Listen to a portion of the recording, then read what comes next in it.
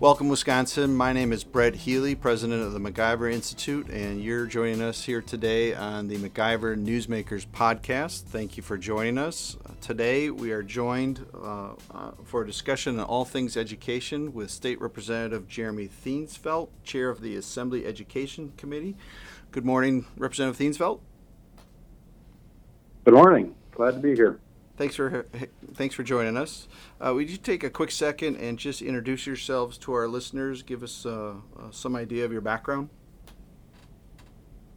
As you said, I'm Representative Jeremy Thiesfeldt, and I represent the 52nd District, which is primarily the city of Fond du Lac at the southern edge of Lake Winnebago. I've represented the 52nd District since January 2011, so I'm in my fifth term. I'm in my third term as chairman of the Assembly Education Committee, which is a position that fits with my background. Prior to being in the legislature, I had spent almost 22 years in the classroom. I taught elementary level and high school level in Lutheran schools in both Minnesota and Wisconsin. Did some administrative duties, also spent a year as being a principal a couple of years ago, filling in at my congregation's K through 8 Lutheran school when they were short for a year. So I enjoy working with education and hoping that we can solve some of these problems that we have going on in Wisconsin. Well, let's dive right in. Let's address some of those problems. A lot to get to here this morning. A few weeks back, the DPI released the latest data set on student achievement, and that data set showed that 40% of Wisconsin students are proficient in reading, or I should say in math, and roughly 40% are proficient in English language arts. Your reaction to those numbers? Well, those numbers are poor. They've been going down, and we have 4 years of data now on the same test, essentially, focusing on particularly reading in third grade, which is kind of the point where things kind of shift. Up till third grade, students are learning to read, and then after third grade, they are reading to learn.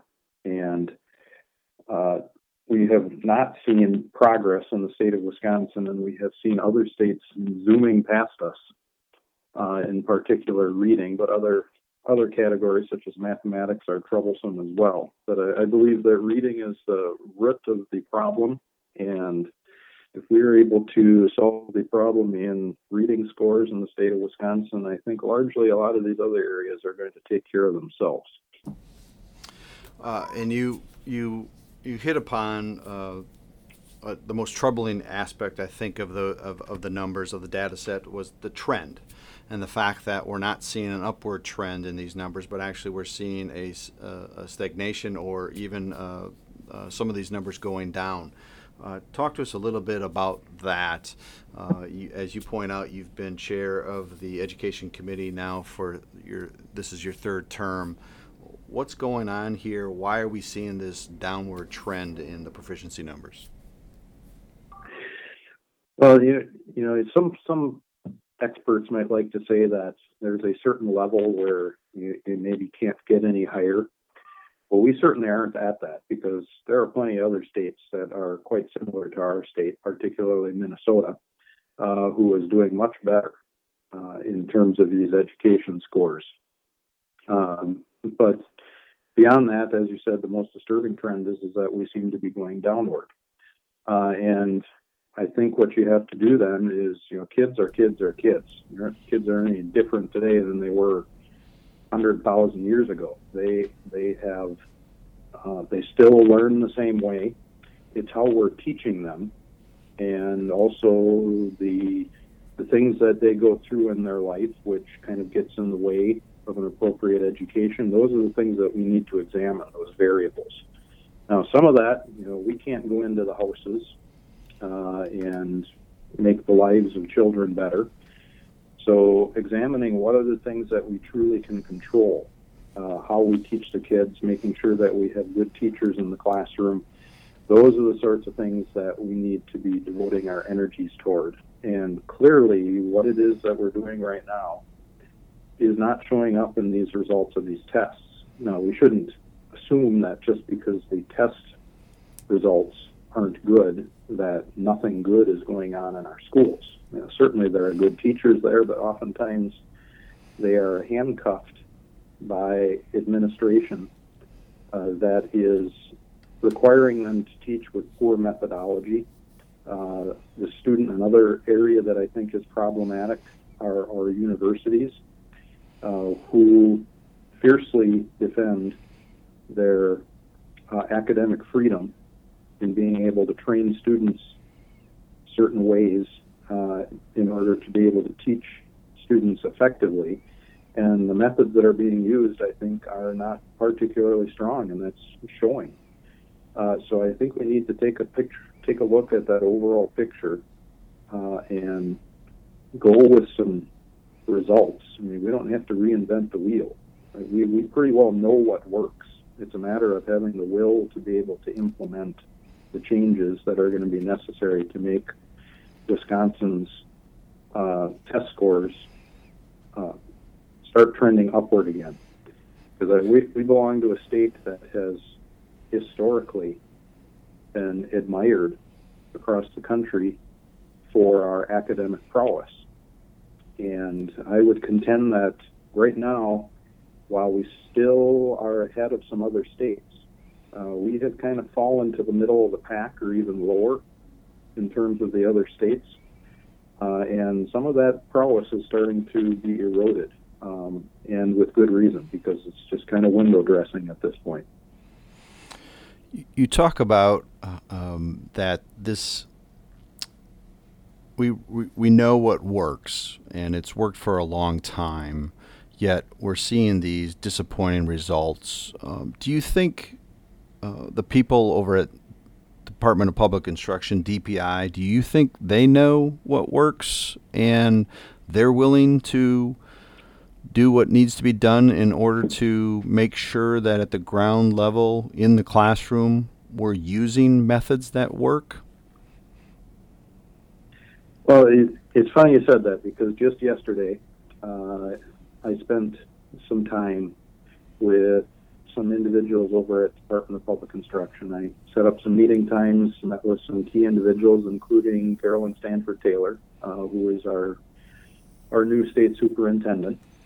And I would have to say that I was very impressed with the dedication that I saw and the recognition of the problem that exists. We didn't have much disagreement in that. And based on what conversations I had, we seem to be in line with what needs to be done.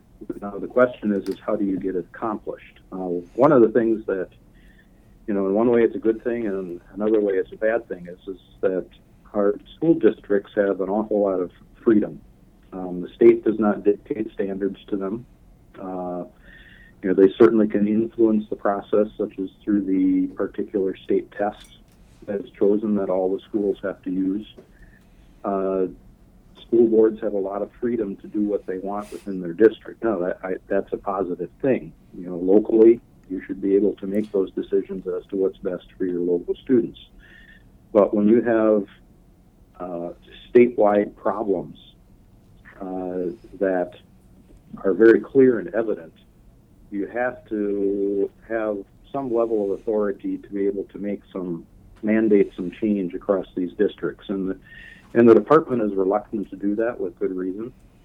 And so that's a challenge that they face in being able to fix this problem. Because in talking with them, it was pretty clear they understand what the problem is. And in particular in reading, I think the recognition is that, as I said, up till third grade through third grade, we are teaching them how to read. And I believe that some of the trends in education that have been going on for really the last 40 years have been problematic for teaching kids how to read. And we've seen the impact of that not just in Wisconsin, but nationwide.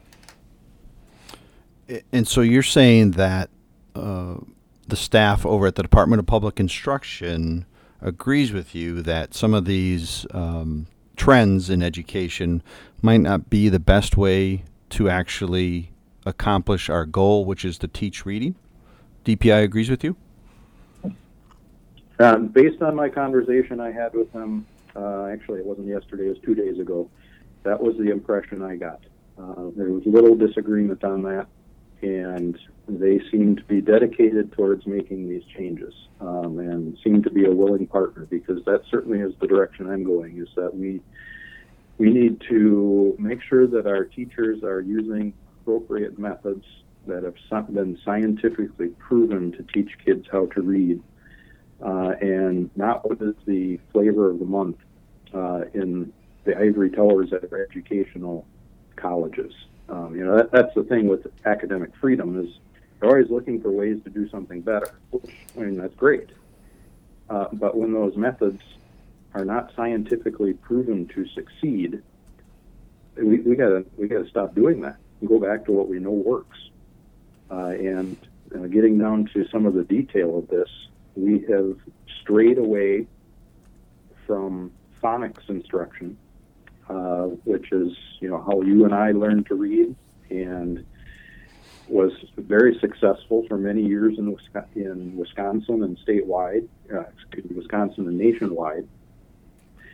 And because we've strayed away from that and gone too much into what was what's called the whole language approach, or sometimes you hear this approach called the cueing method of reading, we have a whole generation of students who have been educated in scientifically failed and unproven methods of reading instruction. And that generation of students are now teachers, and in some cases the college professors who are teaching our next generation of teachers how to do methods that are proven to not work.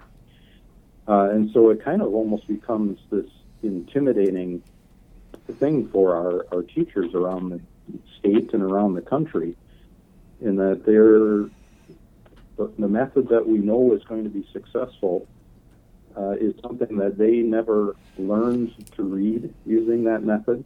And when they went to college, they weren't taught to teach other people that method. And so I think our biggest challenge here in Wisconsin is going to be, how do we get this current group of teachers that we have in the state to embrace the historical method of teaching reading that we know works.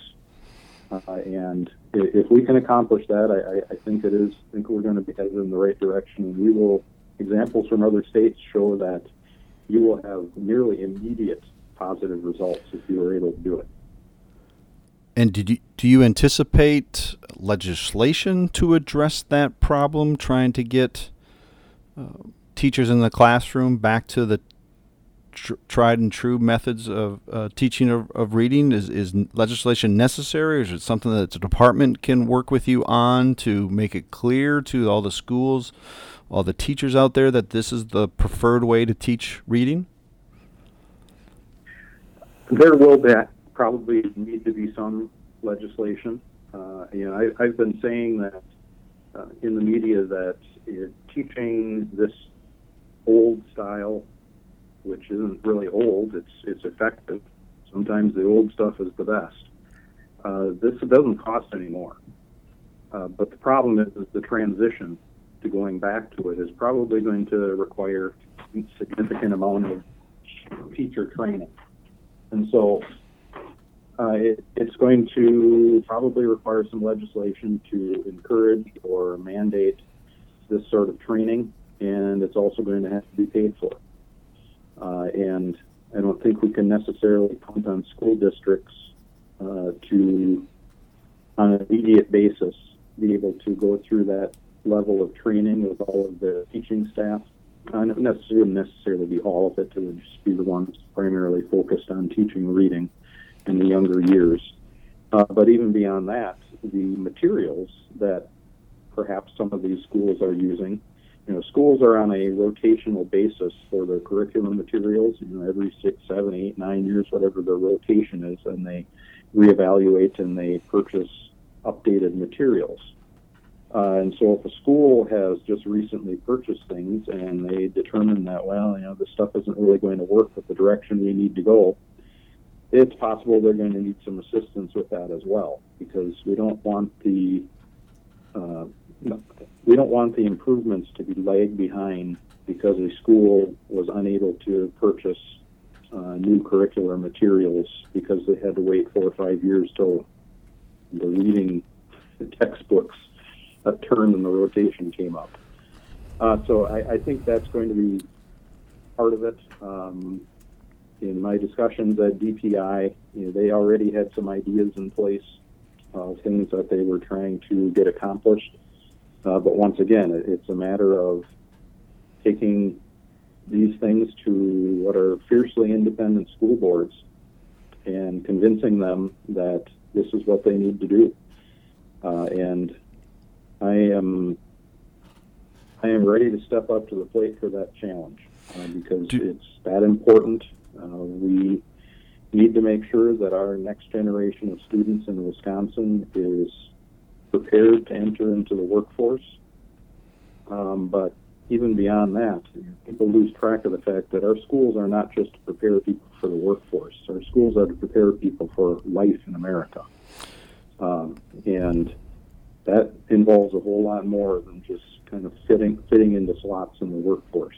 I like to always say that we're passing the keys of freedom to the next generation. And when you hear about all these young people who think that socialism is such a great idea, clearly that is a problem in our schools right now, that our students are being taught things that are avert to the history of a nation.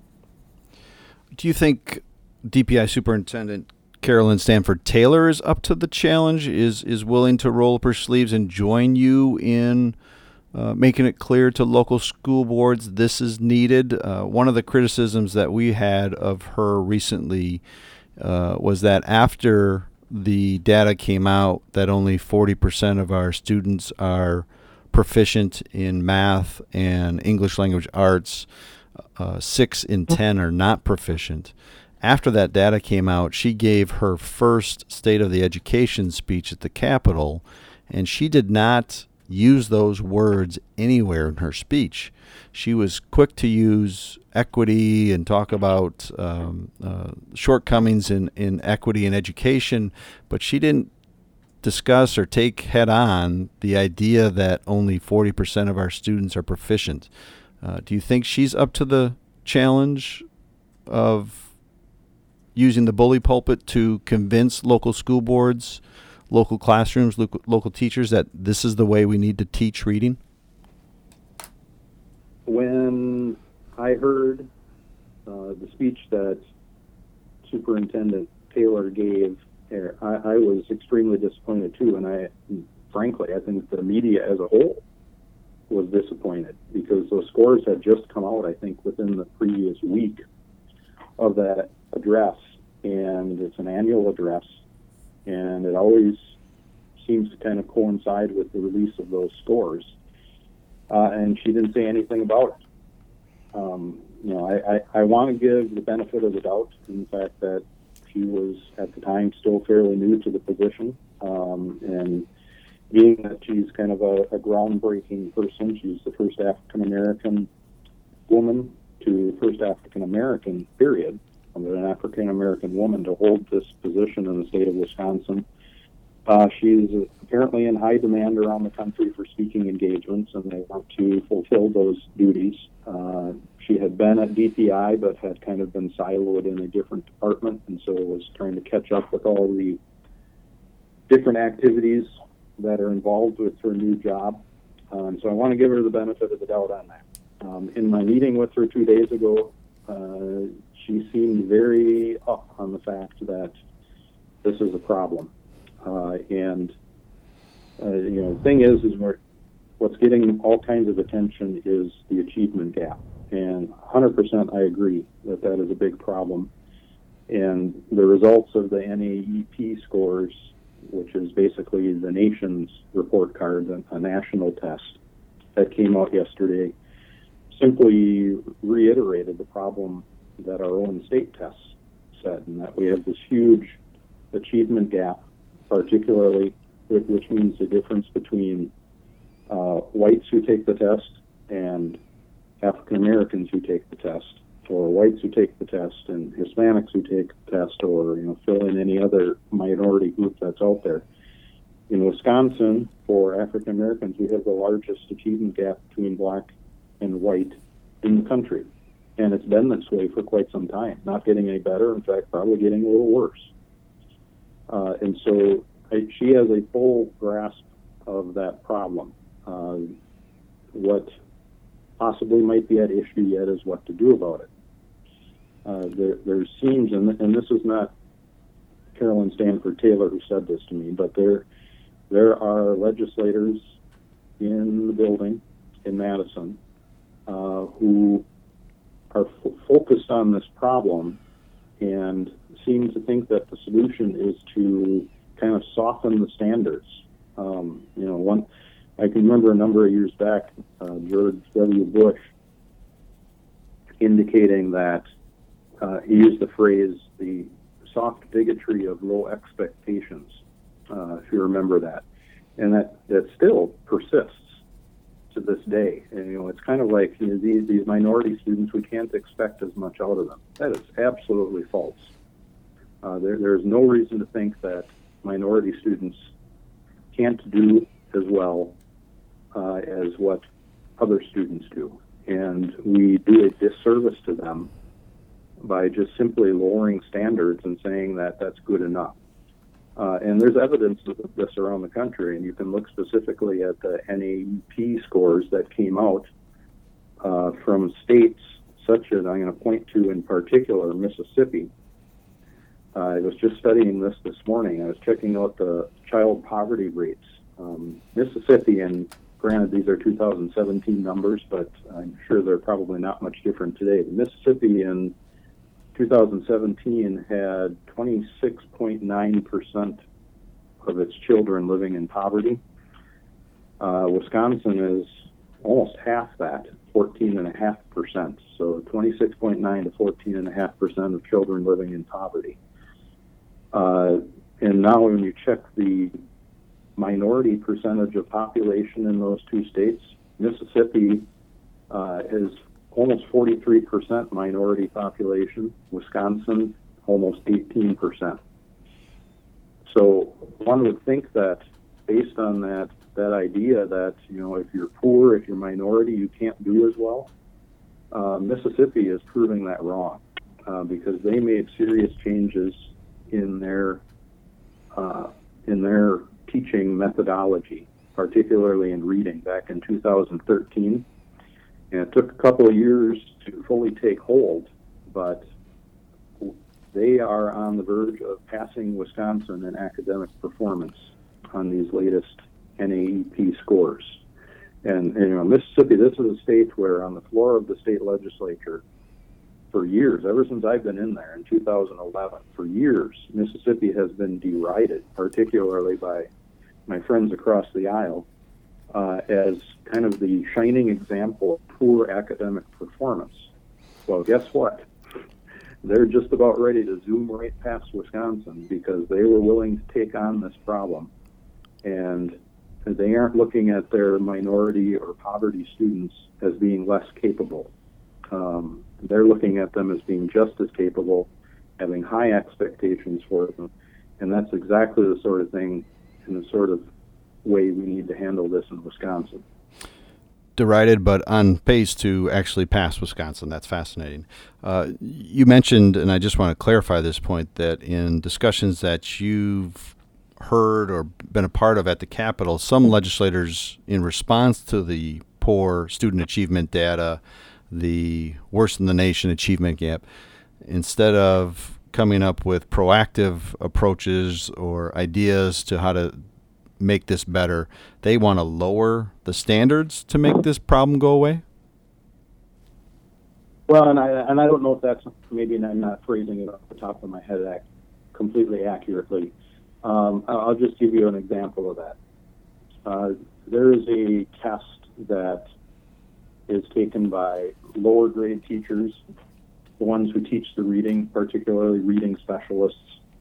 It's called the Foundations of Reading Test.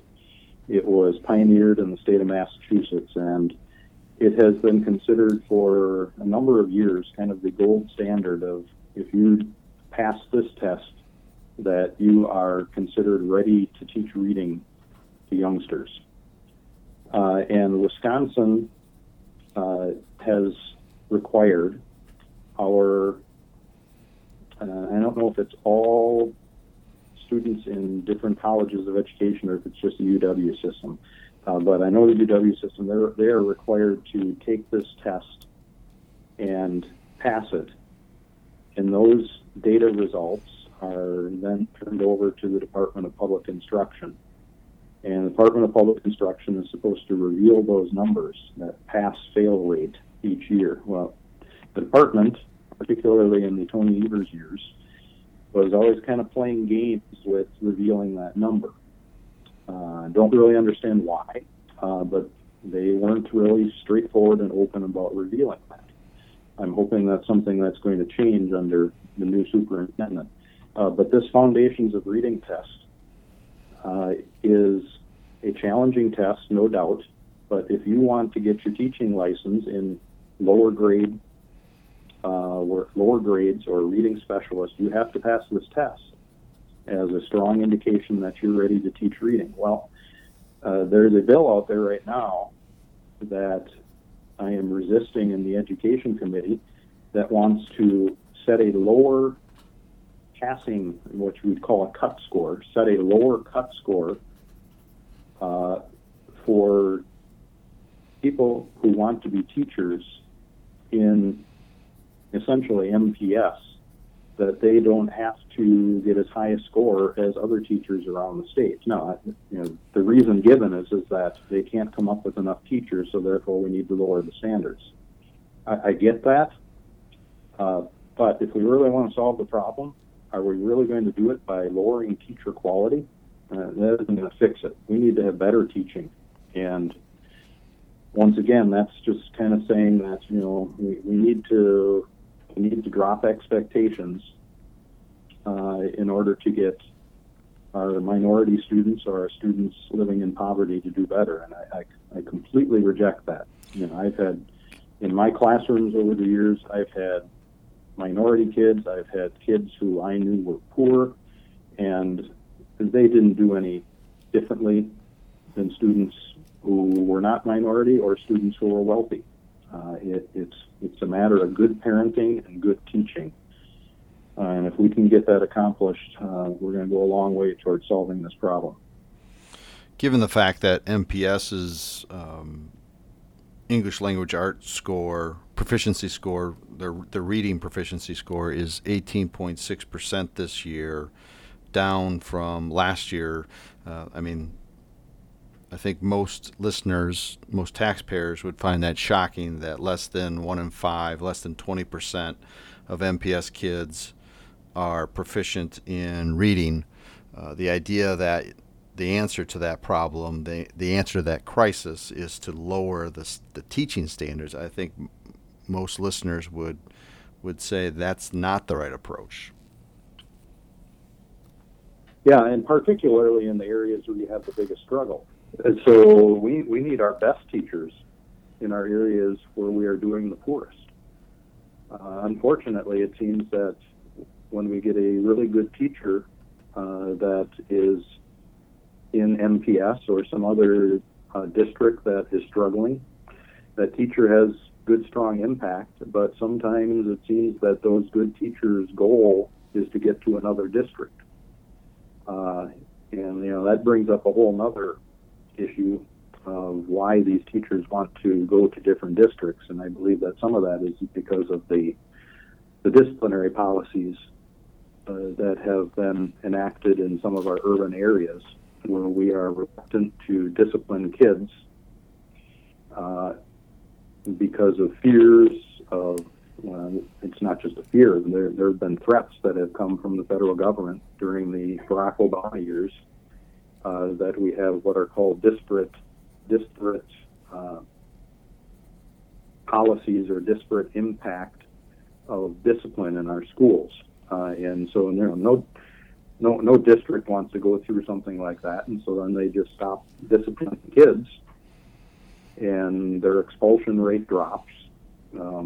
Students being removed from classrooms for varying reasons drops, and that creates a problem, and that teachers feel they aren't being supported in their efforts, and so then they decide, well, I'm just going to go someplace else, and that's a tragedy in Milwaukee. We need to have the good teachers where they're most needed, and we need to support those teachers with policies, particularly disciplinary policies, that allow them to effectively discipline those students, because when students aren't disciplined, it's not just those students being disciplined that don't learn. There are all kinds of other students who suffer because of that as well.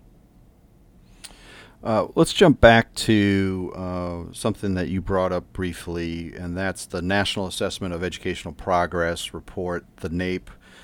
You referred to it as the nation's report card. That was released yesterday, shows that Wisconsin has the biggest achievement gap in the country. We have been consistently right there with the city of Washington, D.C. For this honor. And we've been on this list for some time. This has been a focus of DPI. This has been a focus of education policy here in Wisconsin. How do we close the achievement gap? And we've come up with new ideas. We've come up with new monies, and yet here we are today, once again, leading the nation in the worst achievement gap. What does that say about our past efforts to close the achievement gap? Are we throwing money at strategies that clearly don't work? Why are we not making progress on this problem?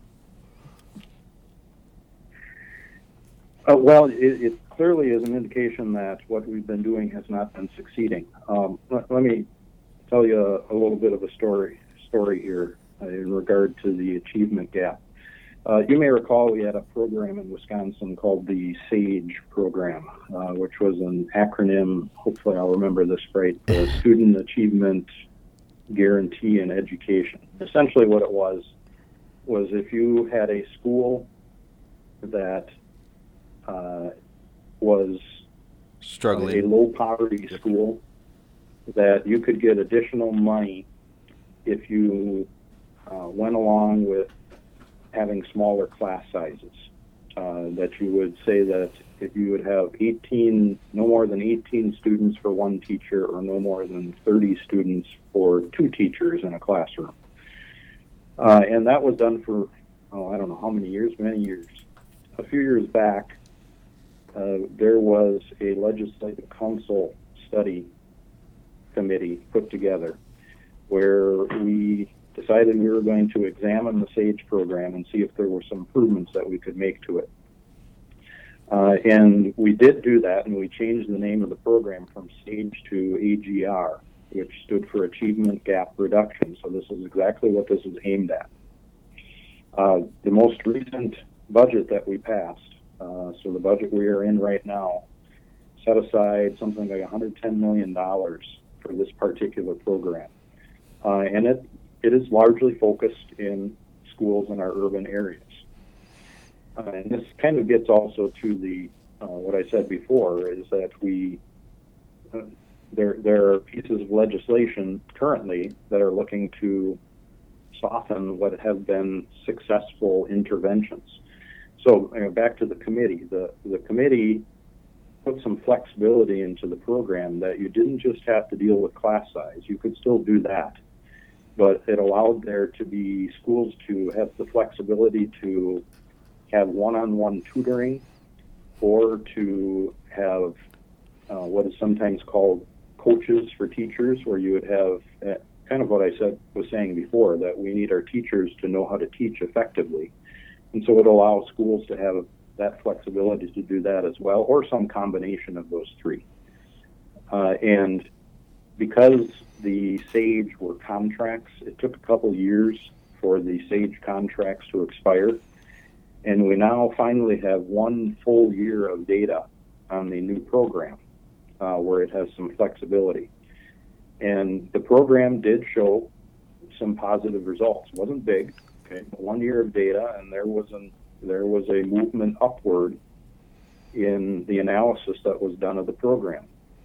And so what did I get a few weeks ago? I got a bill come across my desk looking for a hearing in the Assembly Education Committee, wanting to take the program back to the way it was, where it was just simply class size.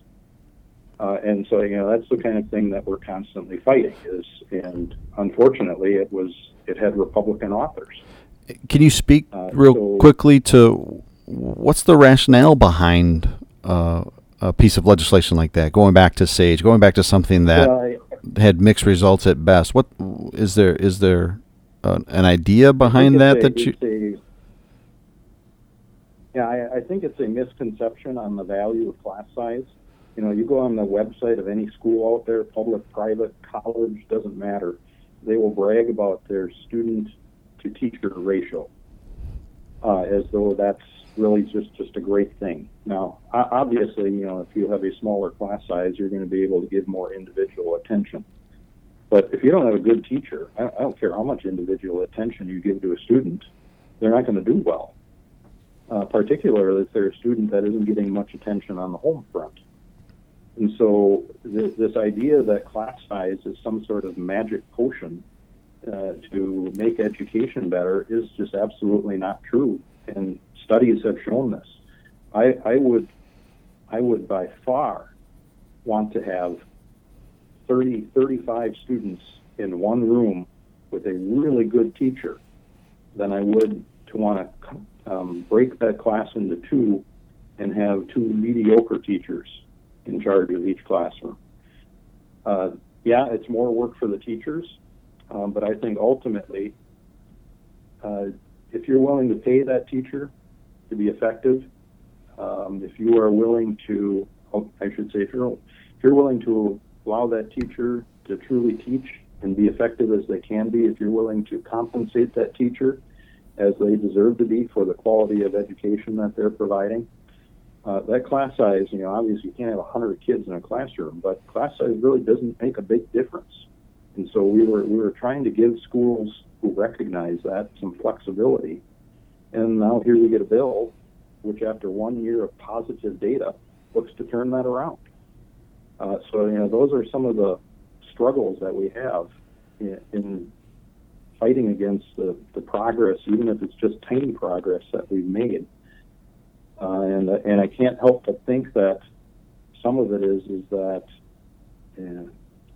there is just this belief that if we stick with SAGE, it's going to mean more teachers, and therefore more teachers means that we have more teachers in the union. And if that's really what it's coming down to, that's a shame, because the kids should not be subject to just simply wanting to have more bodies in the classroom in front of the kids so we can have more members in the union. It sounds like from our discussion that going forward, the focus of your work is going to be on the quality of teaching and the teaching profession. Is that safe to say going forward? That's where you're looking to focus your energies? Right. I think that's an accurate statement. Just based on my studies of what other states have done that have been successful, looking primarily at Mississippi because it's happening right now there. Arkansas is going through some of this as well. Florida used to be trail states well behind many states, including Wisconsin, and they have now zoomed past Wisconsin and rank among some of the best in the country. And once again, Florida is another state where they have a fairly high percentage of poverty in comparison to Wisconsin, and they have a much higher minority population compared to Wisconsin. But yet it hasn't mattered. They focused on teachers. They focused on methods.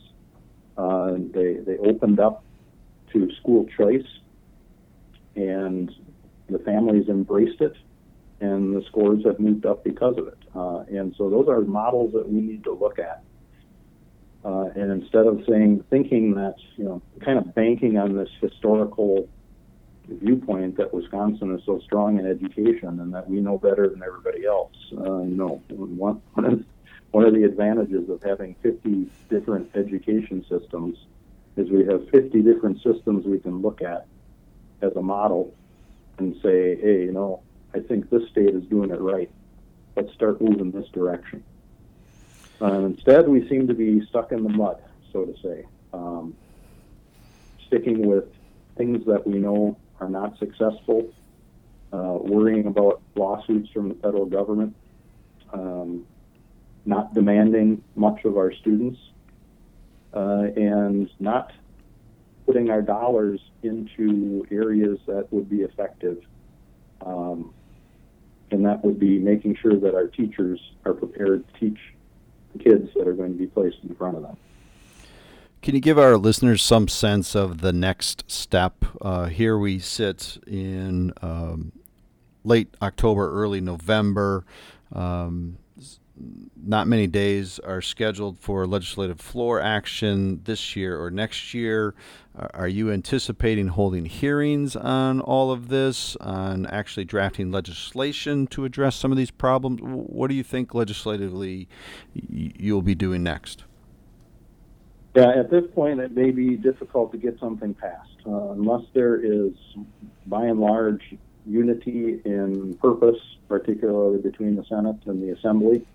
And then once again, we have Tony Evers as governor, and I suspect he's probably not going to be willing to sign something into law that is going to reflect poorly on his years as superintendent of public instruction. I would truly hope that is not the case.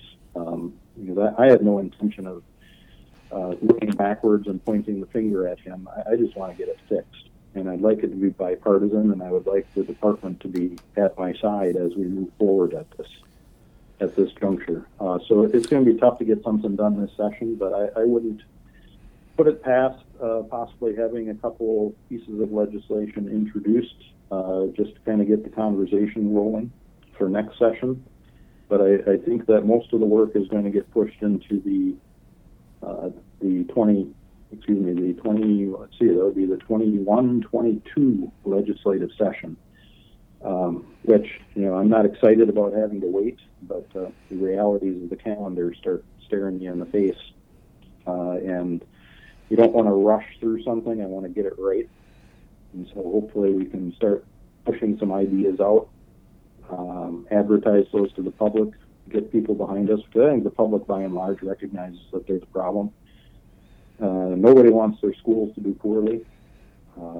This is an issue that is a popular one in the state, as evidenced yesterday by the amount of media coverage there was of the NAEP scores. And so I think there's a lot to gain for the state of Wisconsin by taking this issue up and moving it as quickly as we possibly can. And yet, when the initial scores came out, the 40% proficients, we didn't see a whole lot of reaction. Quite frankly, one of the reasons that we wanted to have you on the MacIver Newsmakers podcast was the mere fact that other than Speaker Voss, you were the only politician, only state representative to speak out on those dismal results. And now now here we're hearing you're telling us that perhaps it's going to take a little while before a consensus could come forward to push legislation. Do you think there's a recognition in this state that we have a problem in education, or do you think most people are unaware of some of these bad results?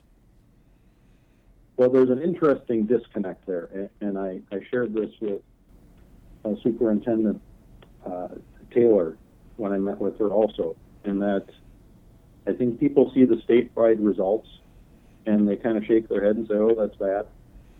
And then you get the media that jumps in and they get all over me, Politifact and so forth, because I didn't use the precisely appropriate language that suited their preferences when I made my statement. And in the process of doing that, all they do is just kind of soften the message out there that, oh, it's not really as bad as what he says it is. Just so our listeners are aware, you're referring to the Milwaukee Journal-Sentinel Politifact section rated your comments that the vast majority of our kids are not proficient as false.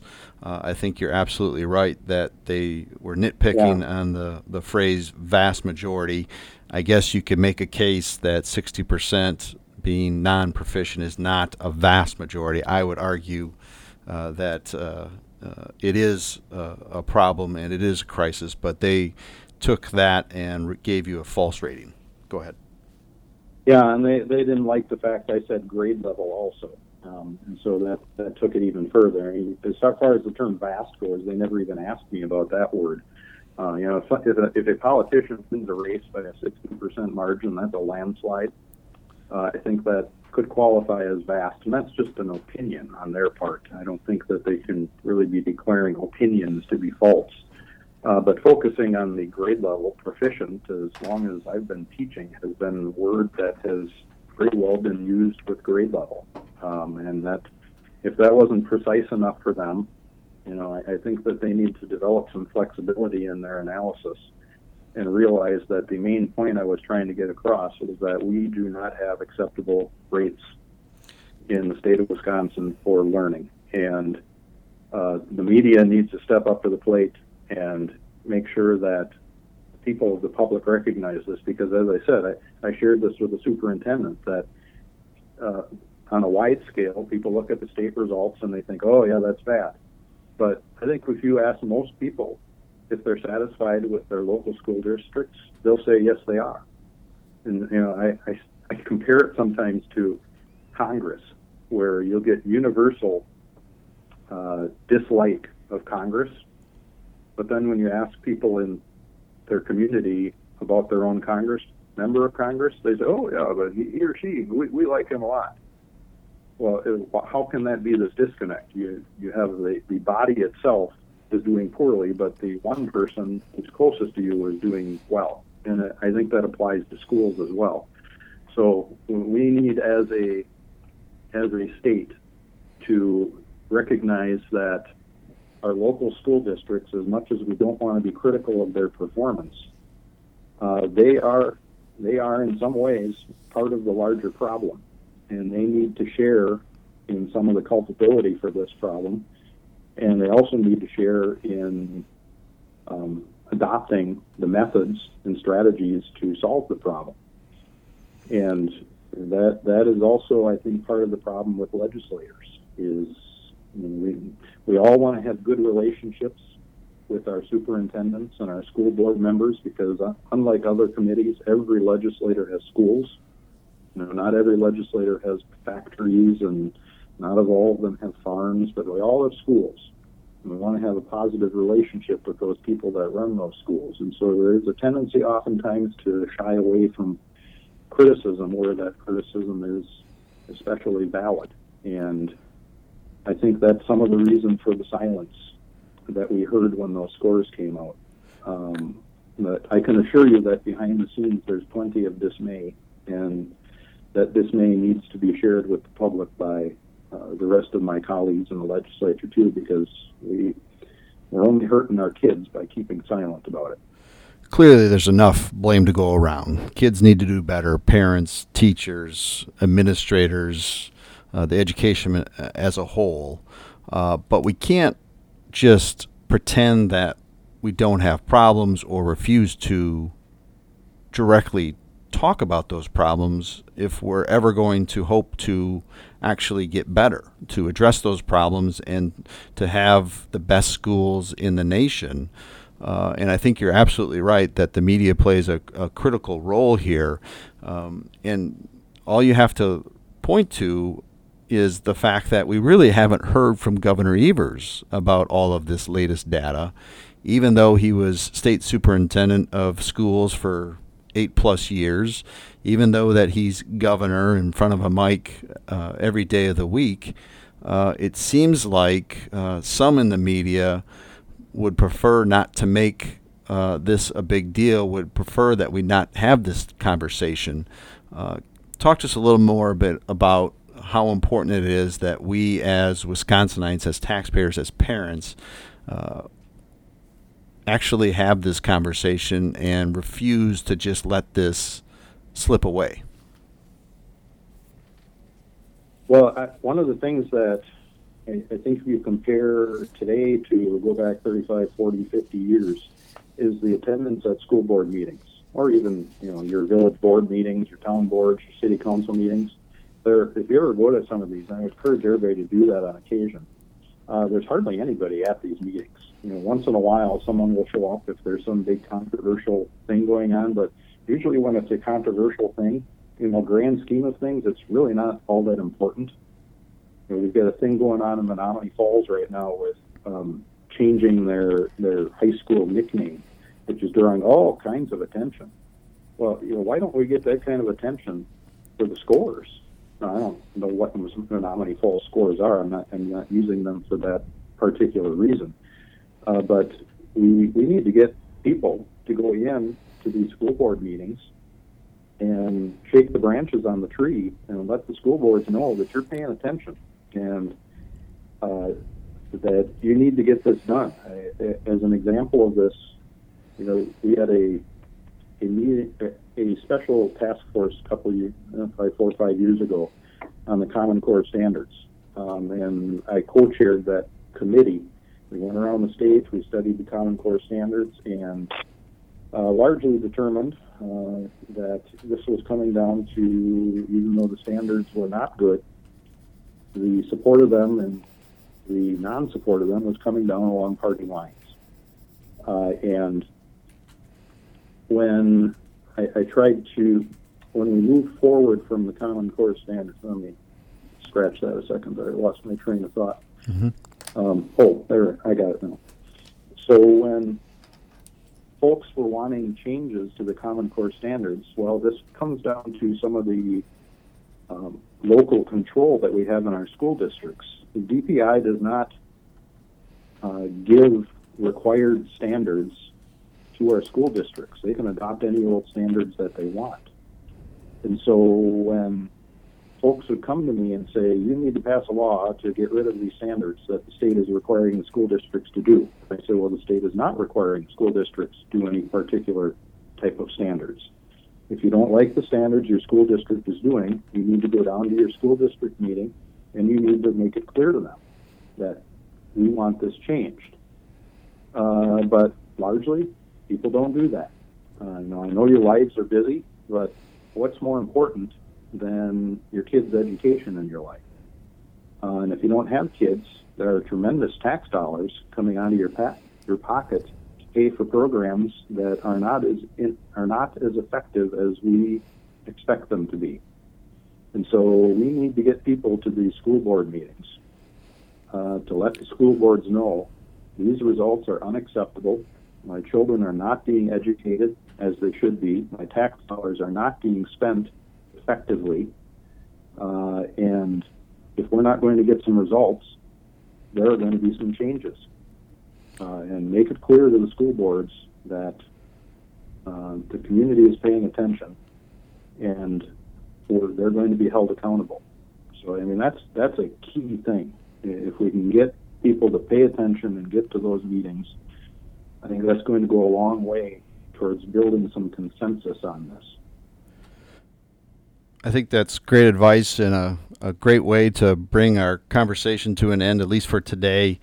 Parents and taxpayers, you need to pay attention to what's going on in the state and at the local level with your schools, how we're doing in the classroom, and you need to speak up. More importantly, you need to speak up and let them know, the politicians in Madison, your elected local school board members, the administrators at your school, you need to let them know that you want the best schools in the state, you want the best schools in the country, and we're expecting everyone to do better. That's great advice.